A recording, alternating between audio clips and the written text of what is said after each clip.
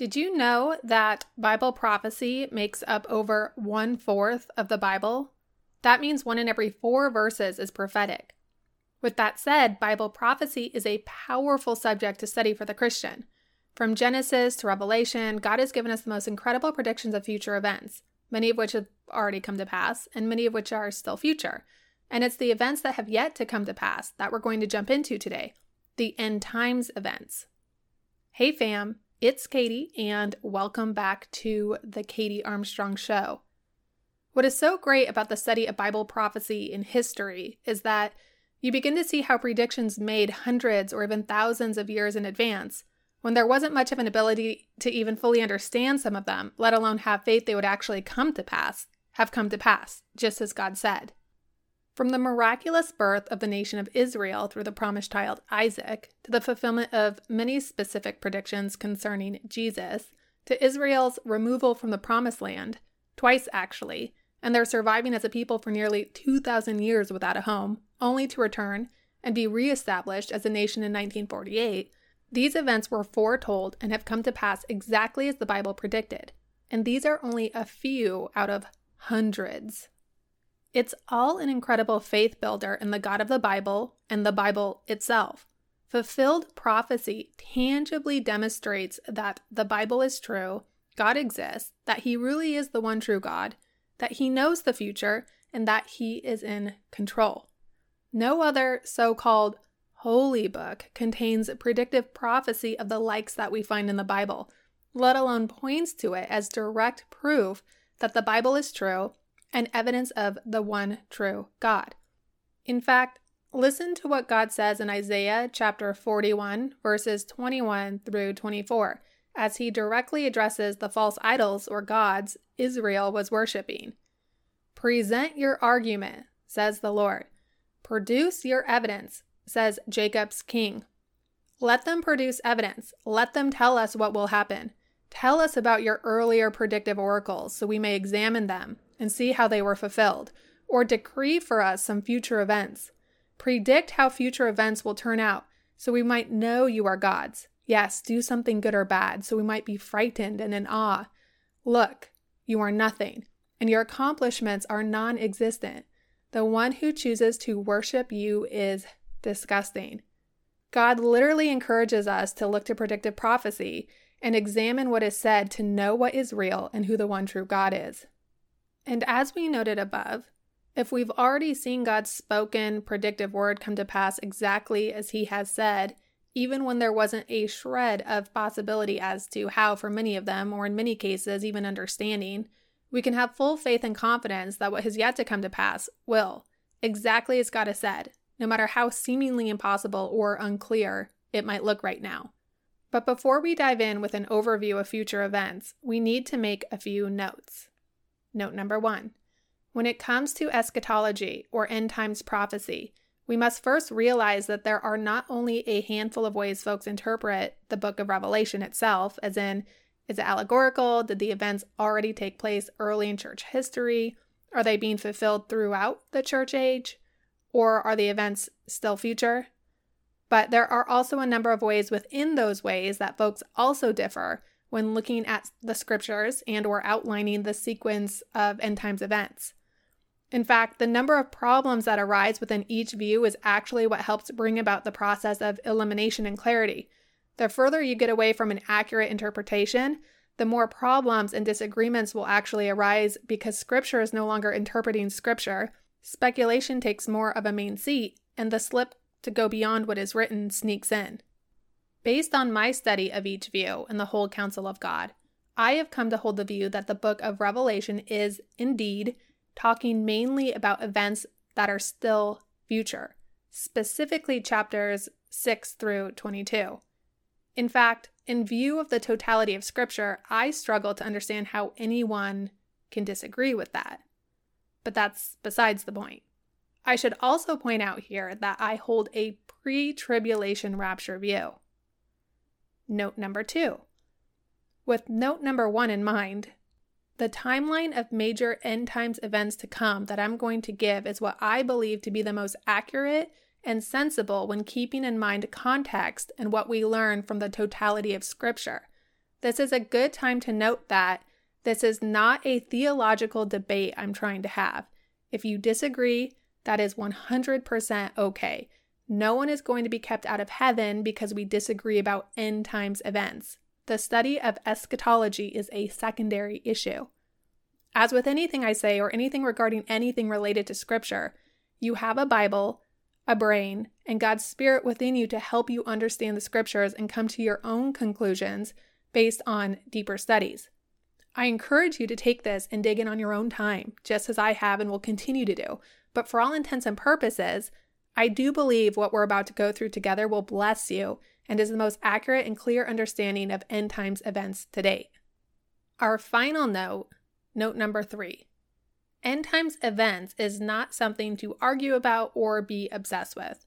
Knowing and sharing Jesus, the world's and a person's only hope, is what you want to be primarily concerned with, especially in light of the fact that, holding a pre-tribulation rapture view, us Christians won't even be here for any of these end times events. Well, until we get to the millennial reign of Christ, that is. So don't take your eyes off of Jesus and our mission to get lost hunting people down to disagree with them about a particular eschatology position you hold. Also, there are some events that we all should be taking a very humble approach on in respect to their exact fit or order and even our understanding of the details. God has given us an amazing layout, but we still don't know everything with 100% certainty. However, like the prophet Daniel said in Daniel chapter 12, verse 10, the wise will understand if they're paying attention as the times progress. On a more fun, positive note, what studying eschatology does for us is, 1, encourages us by allowing us to see the God of the Bible confirm himself in real time as the end draws near. 2, allows us to make sense of the world and understand the times we are in so that we are not in the dark and can know things are falling into place, not out of place. 3, gives us wisdom. And 4, prepares us for what is ahead and how to best be used as a light for Christ when talking to others, all while knowing God is in total control with a plan. In fact, Revelation is the only book of the Bible that promises a blessing for reading it. Listen to Revelation chapter 1, verse 3. Blessed is the one who reads aloud the words of this prophecy, and blessed are those who hear it and take to heart what is written in it, because the time is near. As we see political and cultural shifts come into alignment with what God has revealed will happen in the end through books like Daniel and Matthew and Revelation, we get motivated to be about the Father's business all the more as we expect Jesus to appear for his bride, us, the church, with greater expectancy. With all this said, in a nutshell, here is a brief overview of what's to come after we, the church, are no longer here. Again, keep in mind as we flow through this timeline that if we're seeing shifts happen now in prep for these events God has revealed to us that we won't be here for, how much closer is the end and Christ coming for the church? So here we go. Not exhaustive, but a biblical timeline of end times events, often referred to as the tribulation period, the 70th week of Daniel, and or the day of the Lord, what we know will be the darkest time in human and world history. Okay, to start out this timeline is the rapture of the church. That is the next event, so to speak, to kick off this entire end times timeline. No one knows the day or the hour. It's imminent. It could happen at any moment. And this is where the church is removed from earth and caught up to meet the Lord in the air before the coming wrath of God. John 14:3 says this, "And if I go and prepare a place for you, I will come back and take you to be with me, that you also may be where I am." 1 Thessalonians 4:17 says this, "Then we who are alive and remain shall be caught up together with them in the clouds to meet the Lord in the air, and thus we shall always be with the Lord." Next, we tentatively hold is the battle of Ezekiel 38:39. This battle seems best understood to take place right after the church is removed in preparation for the peace agreement to be made by the final Antichrist with Israel. It is a great military invasion against Israel by countries such as Russia, Turkey, Iran, Libya, and Sudan. God will supernaturally intervene and defend Israel, and they will once again recognize him as their God. So be mindful in current events of the positions of these countries and how they're beginning to form alliances, treaties, and so on and so forth, because it will give you insight into how close this Ezekiel 38-39 battle is to happening. Ezekiel 39:21 and 22 says this, I will display my glory among the nations, and all the nations will see the punishment I inflict in the hand I lay on them. For that day forward, the people of Israel will know that I am the Lord their God. Speaking of when he supernaturally intervenes and defends Israel. Next, we have the revived Roman Empire, which will be revived and be alive and well during this time. In the book of Daniel and Revelation, it talks about a 10-nation confederation, 10 kings, that will be revived in the last days.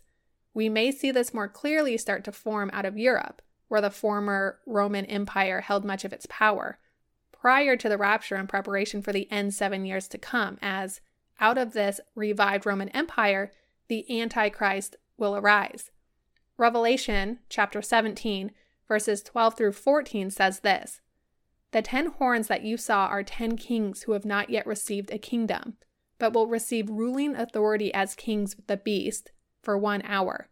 These kings have a single intent, and they will give their power and authority to the beast, which is the final Antichrist, by the way.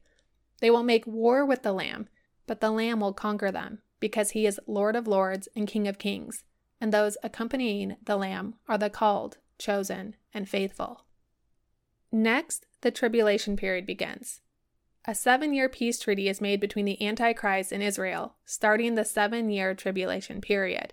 For the first 3.5 years of this period, Israel will be safe and at peace under the peace treaty with the Antichrist. The seal judgments of Revelation 6 and 8 will occur during this time.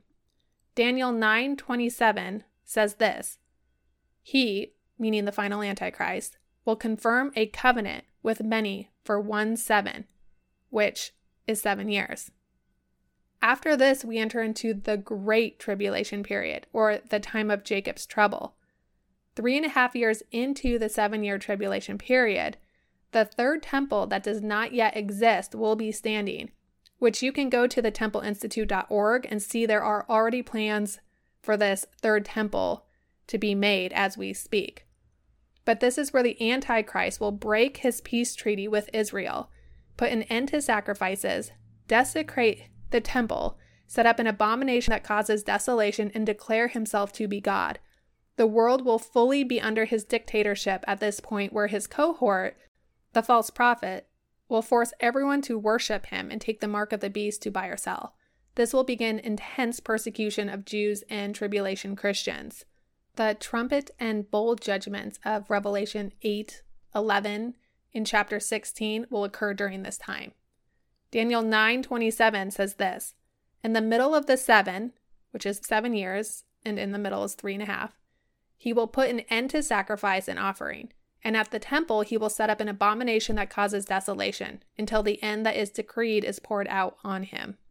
2 Thessalonians 2:4 says, He will oppose and will exalt himself over everything that is called God or is worshipped, so that he sets himself up in God's temple, proclaiming himself to be God.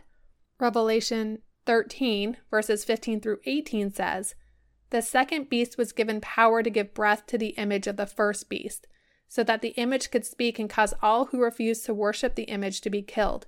It also forced all people, great and small, rich and poor, free and slave, to receive a mark on their right hands or on their foreheads, so that they could not buy or sell unless they had the mark, which is the name of the beast or the number of its name. This calls for wisdom. Let the person who has insight calculate the number of the beast, for it is the number of a man. That number is 666. And what is interesting about this, friends, is in times past, there was no idea how this would even be possible. However, given our technology, our social media, even these new digital currencies and how we're able to track everything, you can start to see how it is very possible, even in this moment, to have a global economic system where you can put a mark on somebody, and control whether they buy or sell. Following this is the battle or war of Armageddon. The 7-year tribulation period will culminate with armies from around the world gathering together at a place called Megiddo, being led by the final Antichrist to attack Israel. Revelation chapter 16, verses 12 through 16 says this: Then the sixth angel poured out his bowl on the great Euphrates River, and it dried up so that the kings from the east could march their armies toward the west without hindrance. And I saw 3 evil spirits that looked like frogs leap from the mouths of the dragon, the beast, and the false prophet. They are demonic spirits who work miracles and go out to all the rulers of the world to gather them for battle against the Lord on that great judgment day of God the Almighty. Look, I will come as unexpectedly as a thief. Blessed are all who are watching for me, who keep their clothing ready, so they will not have to walk around naked and ashamed. And the demonic spirits gathered all the rulers and their armies to a place with the Hebrew name Armageddon. And it's at this point that the Jews will cry out for Jesus, which will take us into our next event, so to speak, which is Jesus' second coming.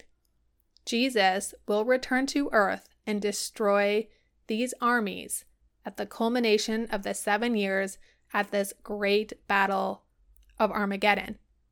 Revelation chapter 19, verses 11 through 16 say this: Then I saw heaven opened, and a white horse was standing there. Its rider was named Faithful and True, for he judges fairly and wages a righteous war. His eyes were like flames of fire, and on his head were many crowns. A name was written on him that no one understood except himself. He wore a robe dipped in blood, and his title was the Word of God. The armies of heaven, dressed in the finest of pure white linen, followed him on white horses. From his mouth came a sharp sword to strike down the nations. He will rule them with an iron rod. He will release the fierce wrath of God, the Almighty, like juice flowing from a winepress. On his robe at his thigh was written this title: King of all kings and Lord of all lords. And this is when the Antichrist and the false prophet will then be thrown into the lake of fire and Satan bound for 1,000 years. Revelation chapter 19, verse 20 says this: Now the beast was seized, and along with him the false prophet who had performed the signs on his behalf, signs by which he deceived those who had received the mark of the beast and those who worshipped his image. Both of them were thrown alive into the lake of fire, burning with sulfur. Revelation chapter 20, verses 1 through 4 says this: And I saw an angel coming down out of heaven, having the key to the abyss and holding in his hand a great chain. He seized the dragon, the ancient serpent, who is the devil, or Satan, and bound him for 1,000 years. He threw him into the abyss and locked and sealed it over him, to keep him from deceiving the nations any more until the 1,000 years were ended. After that, he must be set free for a short time. After Satan is bound, we have the judgment of the nations. Those who come to faith during the tribulation period will enter into the millennial kingdom, but the unbelieving and unrepentant will be sent away to eternal fire. Matthew 25 says this: When the Son of Man comes in his glory and all the angels with him, then he will sit on his glorious throne. Before him will be gathered all the nations, and he will separate people from one another as a shepherd separates the sheep from the goats.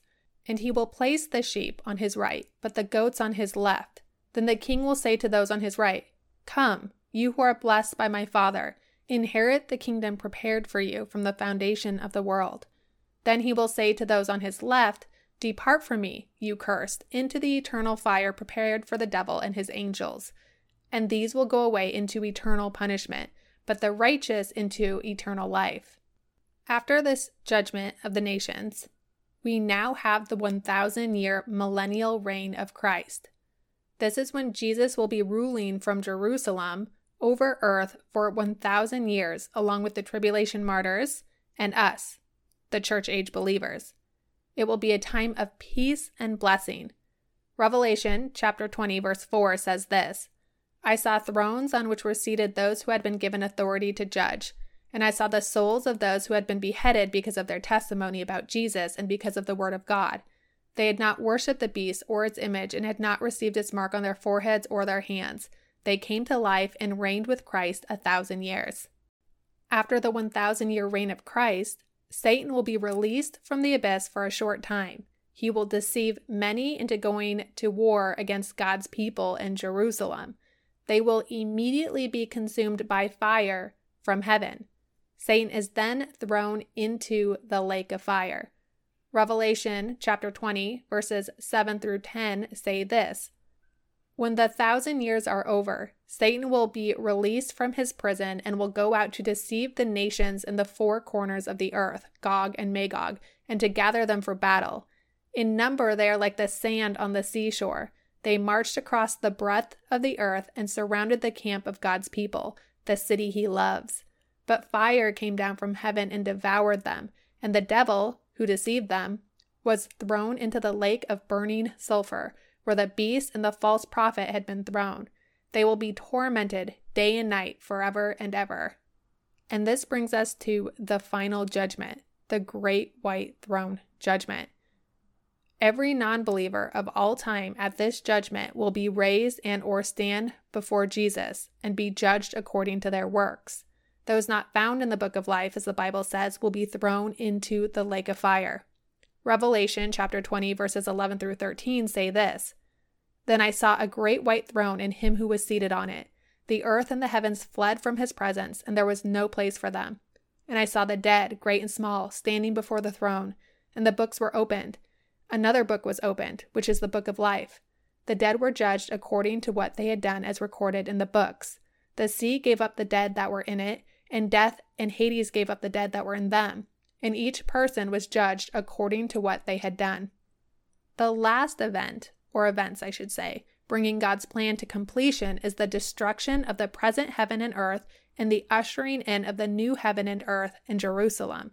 It will be a time of the likes none of us can imagine.